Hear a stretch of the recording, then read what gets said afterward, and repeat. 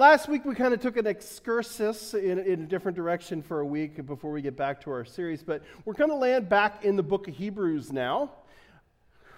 So get ready for all the jokes. You know, men should make coffee because in the Bible it says Hebrews. See, people are turning. There we go. Anyway, but in the book of Hebrews itself, we've been talking about the greatness of Christ, and when we look at a bigger picture of who Jesus is, and how big He is, it really gives us a better view of life. And we looked at something that's really fundamental to faith. Growing in your faith as a believer is essential to live the kind of life that's pleasing to God and truly gives us this most satisfying way of life and way of living. Now, last week was sort of not the same text, but the same thought, in talking about what it means to grow in your faith. And we touched some of the similar kind of ideas, but we weren't really there. And so I want to review a little bit of Hebrews chapter 6. It's kind of like if you were to watch a series of movies, anyone, like the second one comes out or the third, you have to go back and watch the other ones. Like anytime a new Star Wars movie came out, I went back and watched every Star Wars movie. No, I'm kidding, I didn't.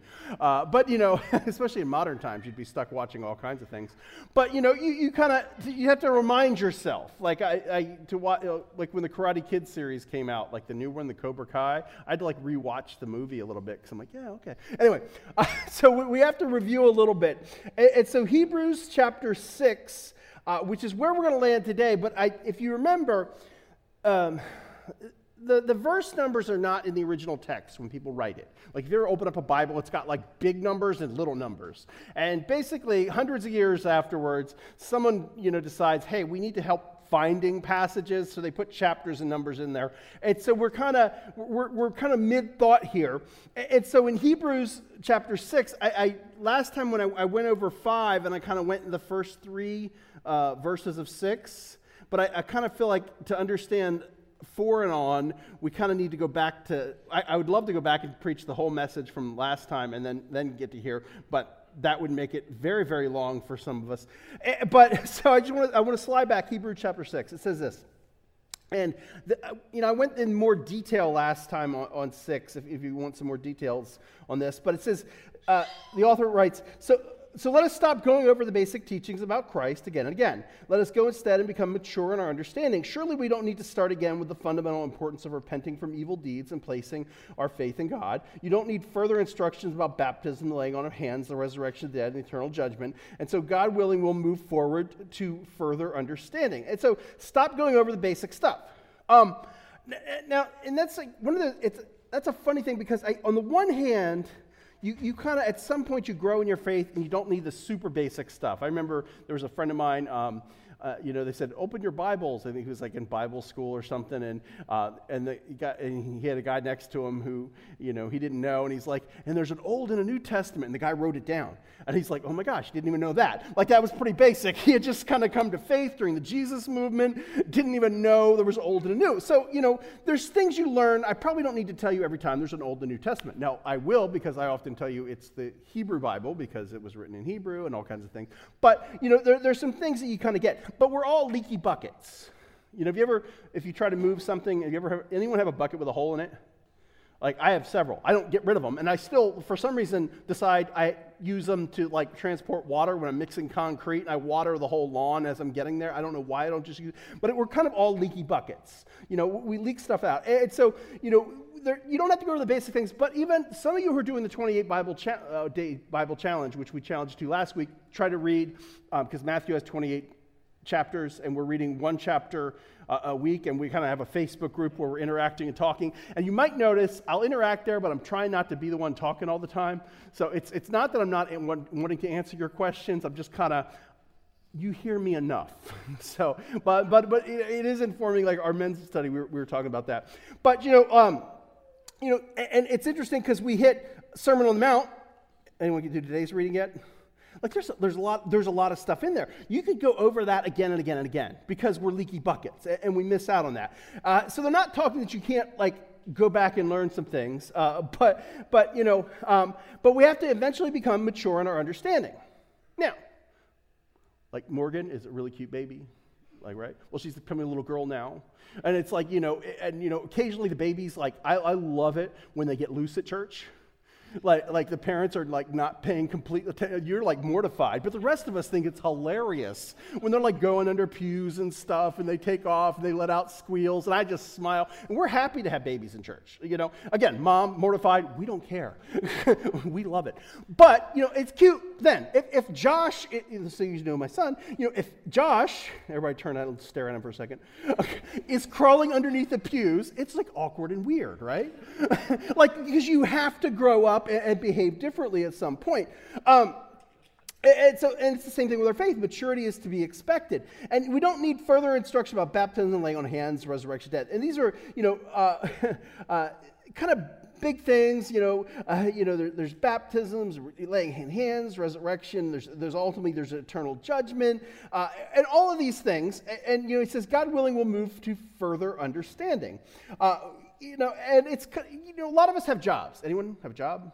Okay. Do you have like on-the-job training? You have maybe some sort of trainings you have to go to. And even if your job is relatively the same, it's like there's always refresher trainings and things you have to go to. And if you want to move up when you're younger, you like do all their leadership training things. And, hopefully, if you hate your job, you do a lot of training maybe to get out of your job. But, most of us do that. And so, it's the same thing with faith is we should do things intentionally to grow. And that's, again, why we're doing things like the 28-day Bible challenge, because we all start off the new year going, oh, yeah, I want to be a better me, right? Like you go to the gym more. Like I avoid the gym as much as I can in January because everybody's in the gym. There's no space to get in the gym. Or you go in like an odd time because like you go, and it's great if you're trying to get healthy. I'm not trying to push you out of the gym. Please come join me. I'd like to ride my bike, but it's like we have winter again in Delaware. We haven't had winter in a while. We get it in spurts. It's hard. I don't like to ride outside when it's icy because, I like life. And I'm just thinking, I have enough accidents when there's not ice slicks everywhere. And the last thing I need to get is like this tiny little tire on a slick ice. Anyway, but, many of us, we do things to grow in the new year. And so I think reading Scripture is one of those keystone habits. Because if you read Scripture regularly, you see what God wants, not always what we want. Because I get my ideas about who God is and what he wants, and when they start to match up too much with what you think, either God has changed you, or someone once said, God created us in his image, and we've been returning the favor ever since. Because we tend to think God thinks like us. And so you read things like the Sermon on the Mount and how to deal with people and forgiving. That's hard, right? Some of you are being honest. Some of you aren't. Some of you skipped it. You didn't read it in the 28-day challenge. So you don't know what we're talking about. But forgiving people is hard. Anyway, so we have to intentionally do things to grow in our faith. Now, all of that is to preface this. This is probably one of the most difficult and debated scriptures in the Bible. Now, actually, some of you, I got your attention. Some of you, your eyes glazed over more than before. I can see the glaze over there on Facebook. No, I'm kidding. I can't. Anyway, it's a tough passage, so just prep yourself for that before we begin. Maybe a shot of espresso, get you going. There's some coffee in the back. Anyway, it says this: For it is possible to bring back to repentance those who were once enlightened, those who experienced the good things of heaven and shared in the Holy Spirit, who have tasted the goodness of the Word of God and the power of the age to come, and who then turn away from God. It is impossible to bring such people back to repentance. By rejecting the Son of God, they themselves are nailing him to the cross once again and holding him up to public shame. When the ground soaks up the falling rain and bears a good crop for the farmer, it has God's blessing. But if a field bears thorns and thistles, it is useless. The farmer will soon condemn that field and burn it. That is not one you're putting on a cross stitch on a pillow, right? Like most of you probably didn't read this and go, oh, I'm going to post that one on Facebook today. Let's put that on Instagram. That'll be my Snap story, I don't know what you do with it. Anyway, it's a tough one, and yet it says, once you're enlightened. And now it's interesting because the Greek, it's the idea of being lit. So once you're lit, don't quit. This is what I'm too legit to quit anyway, Anyway, just so you have this stuff. And it's sort of this scary image, If you're lit and you quit, God will light the field. Anyway. It's a really it comes down to, and this is one of those passages, my temptation is to dig into it, look at all the different words, the context, and it I feel like if we do it too closely, we'll actually kind of lose our way. This is a case of one of those, you kind of miss the forest because of all the trees. And so, big question becomes, can you lose your salvation? So we're made right by Christ in faith. And so the big question that people, when they come to this passage and they argue about it, becomes, can you lose your salvation? Now, I am a Team Jesus person. Now, I know there's a group that calls themselves Team Jesus. I don't know who there's Team Jesus, but I'm Team Jesus. Like, if you're a believer and follower of Jesus, man, you're on my team. We're in this together. We're working on stuff. I'm not hating on the church across town. Like, we're Team Jesus, man. But we sometimes have different understandings of Scripture and things, and so we land different places where we fellowship and different things. And this is one of those. And there's Team Reformed, which is it's a different team than our team. If you're Reformed and you're here, that's cool. I don't know. We've had some Reformed people, and so if you're Reformed, kind of Calvinist, if they taste it, but they weren't really part of things, and I'll tell you that's hard to justify with the Greek. Once saved, always saved. If you stay saved and continue to be saved, if you don't persevere, you wore the jersey, but you weren't really on the team. So that's kind of where they land. Or Arminian, which is, you were on the team, but you took off your jersey and left the field, so you got released. I could not have planned the timing on that better. Some of you get that, some of you don't. Thank you. Anyway,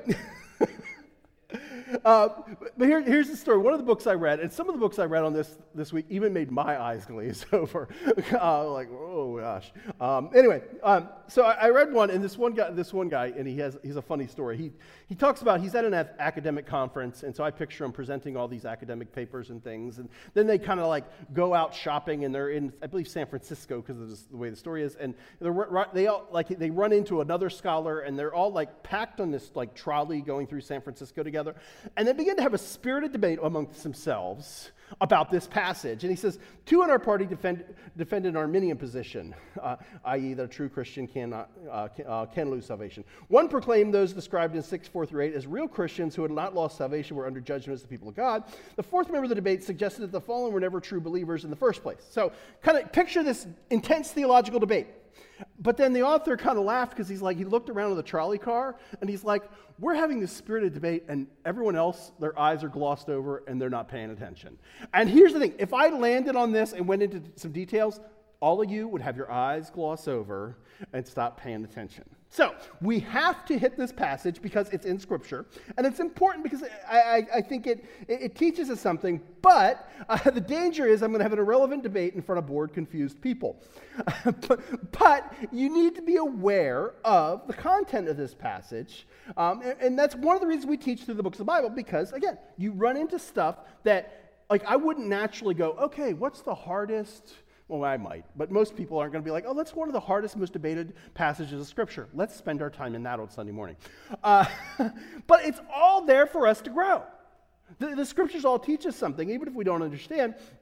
If we don't understand and are aware of things, people can also use Scriptures like this to deceive us and teach us some things that are way off. And we miss out on something that got real. So my take ultimately is, when you turn away, repentance again. I fall into that Arminian camp, not Armenian. I know some of you are thinking Cardassians or Cher or you have famous Armenians. Some of you didn't know they were Armenian. Now you're thinking, not Armenians, but Arminians, because there was a guy named Arminius. But it's been said you can't lose your salvation, but you can give it back. Now, I had a friend when I went to college. I was a wrestler, and so I was a believer. There weren't a lot of believers on the team. Let's just put that out there.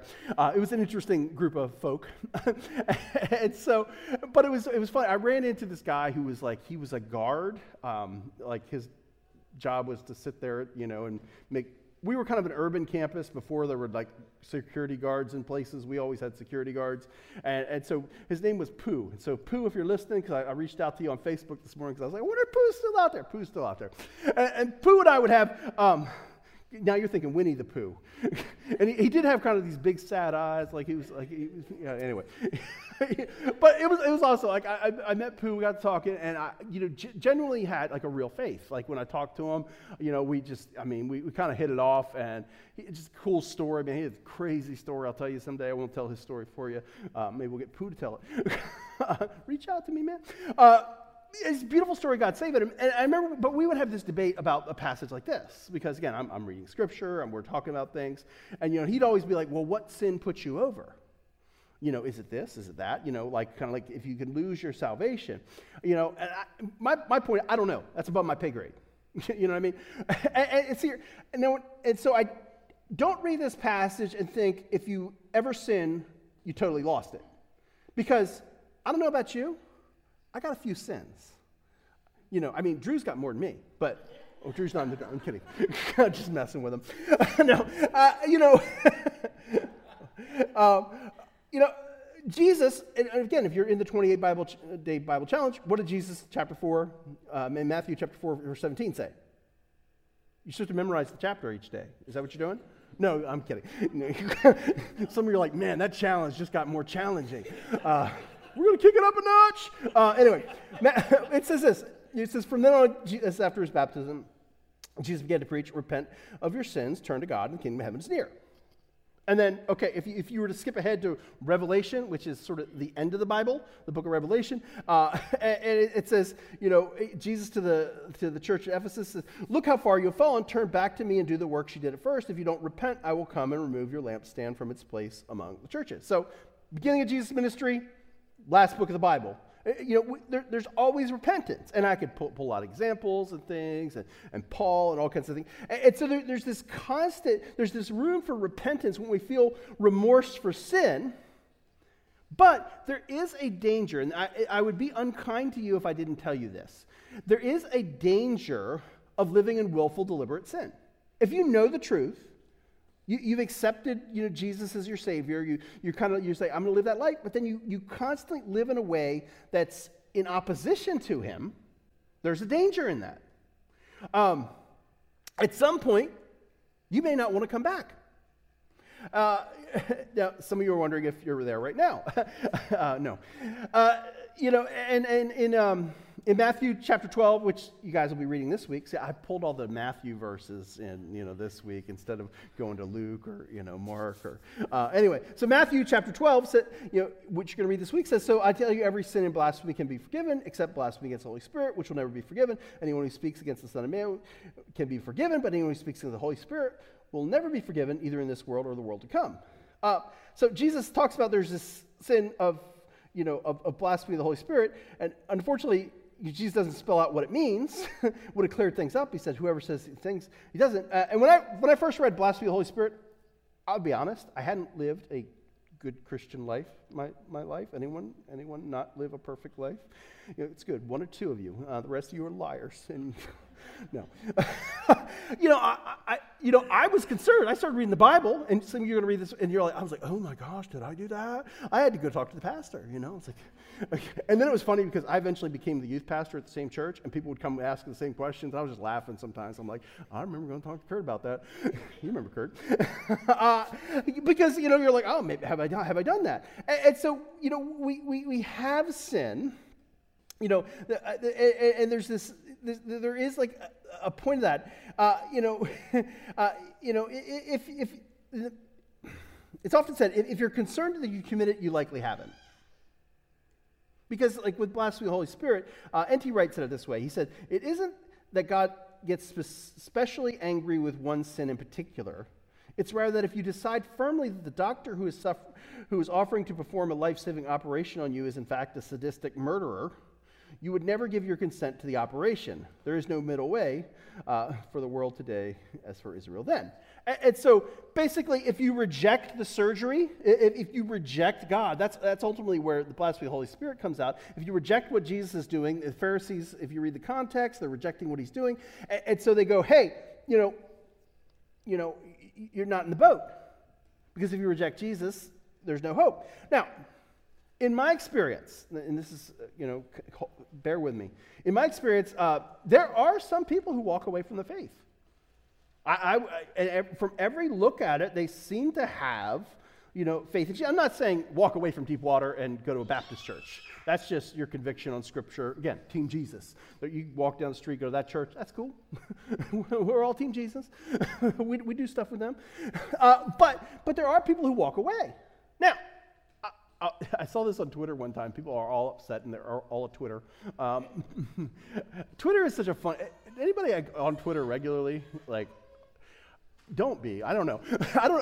I get my news there. I mostly follow theologians, but for some reason, Twitter always sends some things to you, and people all get upset about the craziest stuff. And this guy said something, and then people screenshot something that was said on Facebook and throw it on Twitter. I don't know why. I mean, did you tag that dude so he could respond? I'm just saying. But they got all upset but I think that what this guy said was true, and he may not have said it in the perfectly worded way, but I mean, I would. On Twitter, you tend to assume the worst of somebody and their position is wrong rather than giving them any grace. I'm just saying. But you shouldn't. You should give people grace. Anyway. But that's a whole nother sermon. But he said this. He said, it's my experience that many people walk away from the faith because of they want to cheat on their wife.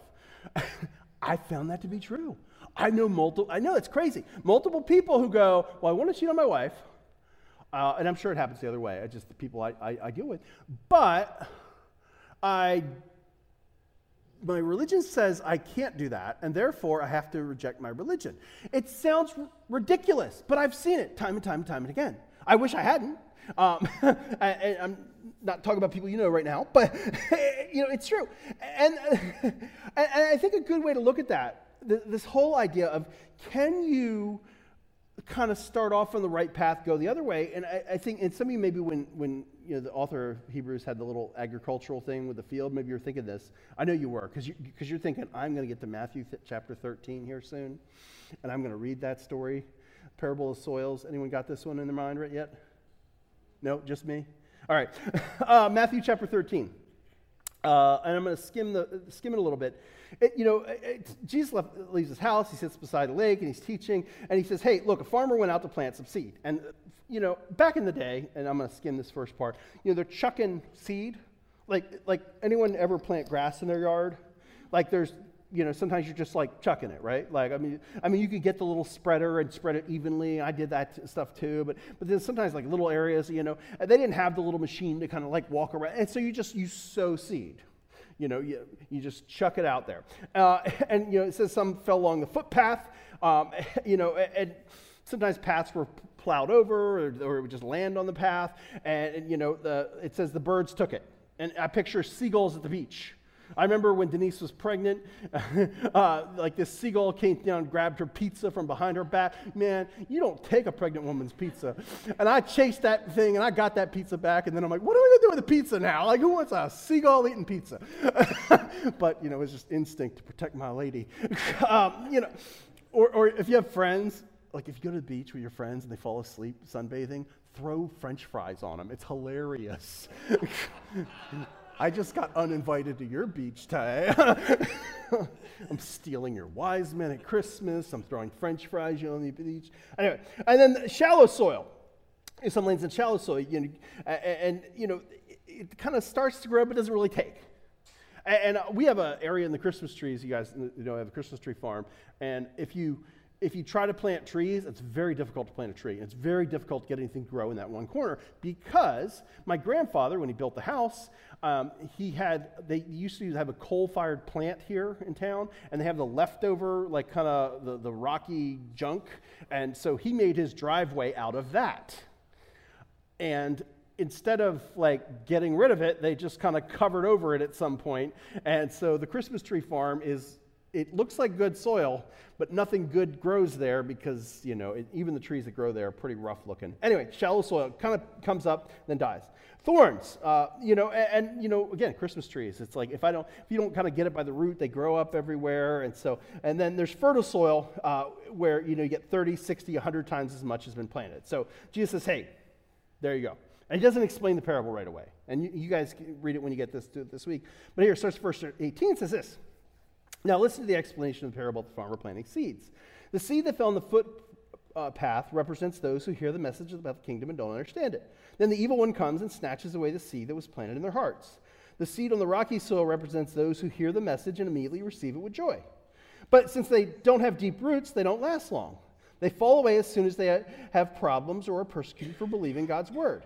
The seed that fell among the thorns represents those who hear God's word, but all too quickly the message is crowded out by the worries of life and the lure of wealth, so no fruit is produced. The seed that fell on the good soil represents those who truly hear and understand God's word and produce a harvest of 30, 60, or 100 times as much has been planted. So footpath, evil one snatches away. Again, that doesn't bother us. We love this. Footpath, it's just snatched away. It's gone. And some of you know that. You share the gospel with somebody, you share truth, and it doesn't take. Rocky soil aren't deep and they don't last. And there's people who kind of start off checking out the thing, and then they kind of fall away. And then thorns, message gets crowded out by the worries of life. And that is a big concern in America because we get really worried about stuff, right? I like my stuff, don't get me wrong. We had a tornado. I haven't mentioned it in several weeks. But, it was sort of a big event in my life. We had a tornado come through, and people are like, oh, you guys didn't really get hit by the tornado. I'm like, you should have been here. I didn't have a roof. We had trees going sideways through our house. It was awesome. We had windows where there weren't windows before. It's hard because everyone's like, even Christians are like, oh, that must be horrible, all your stuff. And I'm like, that's just stuff. It destroyed some things that we, had that were like family heirlooms or whatever. Whatever. It could be either fixed or not because it's all going to burn anyway. Because it's just stuff. But in America, we like our stuff, right? We have stores in town. You can go and you can buy anything you want. It's cool stuff. I'm going to go. Not today, probably, but maybe later. But, I'll go buy some stuff. I like stuff. But the problem in America is we struggle because sometimes we love our stuff too much, right? Now, you can have wealth, but a big question is always going to be, does the wealth have you? Because you can have stuff and not love it. But it is a challenge in America. And I think a lot of things, and it's not just the stuff, but even like activities and things that pull us away. We occasionally have to do sports on Sunday. We try not to. But sports are a big idol in America. I don't know if you guys noticed. People like sports in America. Anyone else? Okay, just me. I'm just talking to me. Okay. We play sports. We watch sports. I heard this person one time. They were telling the story, and they went to India, and the person was like, it was like blood from like a sacrifice and everything there, and someone had sacrificed something, and then the person, he's talking to the person, they're like a Christian pastor's wife, you've been to America? And she said, oh yeah, I wouldn't go back. I'd hate to go back there though, all the idolatry. He's like, there's like literally but they're like, because you build giant stadiums and you worship sports and there's restaurants everywhere because you worship food, and they're meddling, right? Anyway, what I mean by that is there's a lot of stuff in this life that crowd out faith. And Jesus tells this story, one, to teach you the truth, but two, it's a warning that oftentimes if we're not careful, the things that are blessings to us can also be things that pull us away from faith. Now, again, it's not bad to have stuff. Hope God blesses you to have lots of stuff. we want to get this building. We're about to buy it. Good things. Here's the thing. You can't always define where people are and figure out their dirt, although some of you try to talk about dirt, and that's another one. But we see that, our lives should look different. Hebrews 6 is a warning, a reminder to grow in our faith, to put God first, to grow deep roots, because if we don't, our faith's not going to be what it could be. Now, and I think Hebrews, so kind of keep that in, the first part was sort of, this admonition to grow. And then there's this warning to not fall away. And I think this third part here kind of pulls it together, which is this, how to live that life. And so Hebrews chapter 6, verse 9 says, dear friends, even though we're talking this way about all this stuff, about falling away, we really don't believe it applies to you. We're confident that you are meant for better things. things that come with salvation. For God is not unjust. He will not forget how hard you've worked for him and how you have shown your love to him by caring for other believers, as you still do. Our great desire is that you keep on loving others as long as life lasts, in order to make certain that what you hope for will come true. Then you will not become spiritually dull and indifferent. Instead, you will follow the example of those who are going to inherit God's promises because of their faith and endurance. You're meant for better things. And I think, John 10:10, which is one of my favorite scriptures, Jesus said, the thief comes to steal and kill and destroy, but I have come that they may have life and have it to the full. And living for Christ is this full life. It's this better way of living. Now, some of you know I have a dog named Loki right now. Now, some of you are thinking, Loki, but you're a Christian. You name your dog Loki, whatever. It's not after the Marvel movies, but it's maybe it is. I don't know. Anyway, Loki is a funny little dog. I call him little because he's only like 70 pounds. That's like a little dog. He thinks he's a lap dog. Some of you who have bigger dogs, they always think they're, they think they're lap dogs, even if they're like. I know people have like Great Danes who think they're lap dogs. Does anyone have a Great Dane? I would love to play with a Great Dane. Anyway, I love big dogs. Anyway, Loki, not long after we got him, ran into traffic. We kind of thought we were good. He was good, and then I think it was like the UPS guy pulled up, and he was like talking to the UPS guy. He was good with him, but then he's just like, "Oh, I can leave now." I don't know how in his mind he thought. And he ran up the street, ran out across State Street. Not good stuff, right? And so we still have to restrain him by putting a line on him when he's just out. Because if not, he runs off, and he's friendly, but we care for him, and we don't want Loki to die. Some of you, few of you probably knew my mom's dog ran out into traffic, and I saw it get hit and rolled over and everything, and it was horrible. And Sadie lived. It's okay. She was a little crooked after that, but she still lived a good life. But because I care for Loki, I've seen what can happen. I put restraints on the way he can live. Now he thinks, they don't let me run free. But reality is what? It's better for Loki. And that's how it is with God. Sometimes God has rules and restraints on us, and we don't like them because we think we know best. We think, I should be able to run free. I won't get hit by cars. They're not a danger. Yes, they are. And so living a life for God, sometimes we're made for this full life, but sometimes the full life has restrictions on it. And you'll find true joy when you learn to live His way. And we ignore those rules, we risk our lives. It says how hard you've worked for Him and how you've shown your love to Him by caring. God ultimately will reward us for the life we live. And I think if those of you who are doing the 28-day challenge, if you haven't, you could start in whatever, it's like, I think subtract 2 from the date and you end up at the chapter because we started on the 3rd. I don't know. People who are math can do better at that than I am. But, you can jump in with us now if you want. If you read the Sermon on the Mount, that's a lot of how to live, right? If I could only read one thing over and over again, and if I ever have questions about how I should live, or if I want like a little refresher on Jesus, for me, Sermon on the Mount, there's a lot in there. It's like it's hard to read the whole thing in one sitting because you want to read like one piece and go, that's deep, man. They should have put like 50 chapters in there. I don't know. And I did a whole series on that one time, So I did, I don't know how many weeks we did just on the Sermon on the Mount, and you're trying to read it one day. There's a lot in there.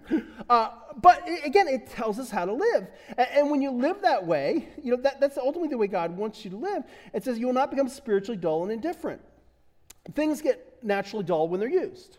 Now, I can't tell you, because some of you, thank you for buying me a new chainsaw, because my other one burned out in the tornado, and so you guys surprised me in the fall.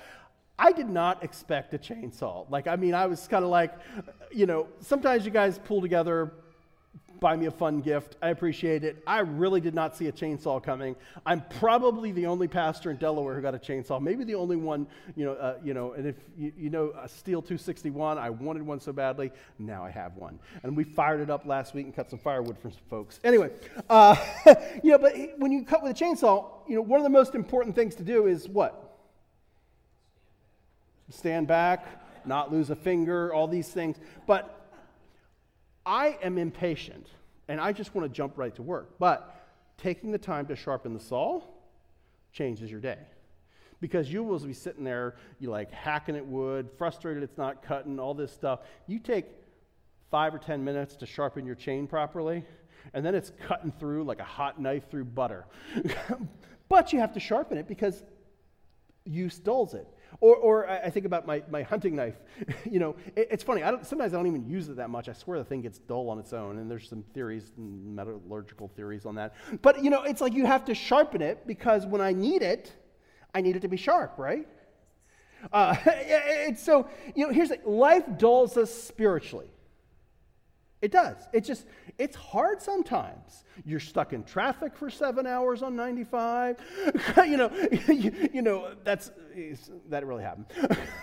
but people, interactions, different things. Life is hard. It can dull your spirituality, and you feel blunt, if you will. Some of you get blunt after a bunch of hours of it. But when life dulls your spirit, you have to sharpen up. And so we need to grow. We need to, do things which cause us to stay sharp. And for some of us, maybe it's a new journey and you haven't started that journey in the faith. And we talk about it's the ABCs of salvation. It's as simple as admit that we need a Savior, believe that Jesus came and died for your sin, and then commit to following Him. And a lot of times, it's just a simple prayer, starts a long journey for that. And you could say yes to Jesus, whether you're online or here today, and it's just that simple thing. And for some of us, maybe it's, ABRC. It's admit, believe, recommit. Because we get dull, we don't act right, we get our hearts off. And so, Sundays can be a time where you recommit and go, hey, I'm gonna live this thing out. And ultimately, God's gonna work in you, and then He's gonna work through you. And, you grow in your faith, and ultimately we'll live differently because we know Jesus.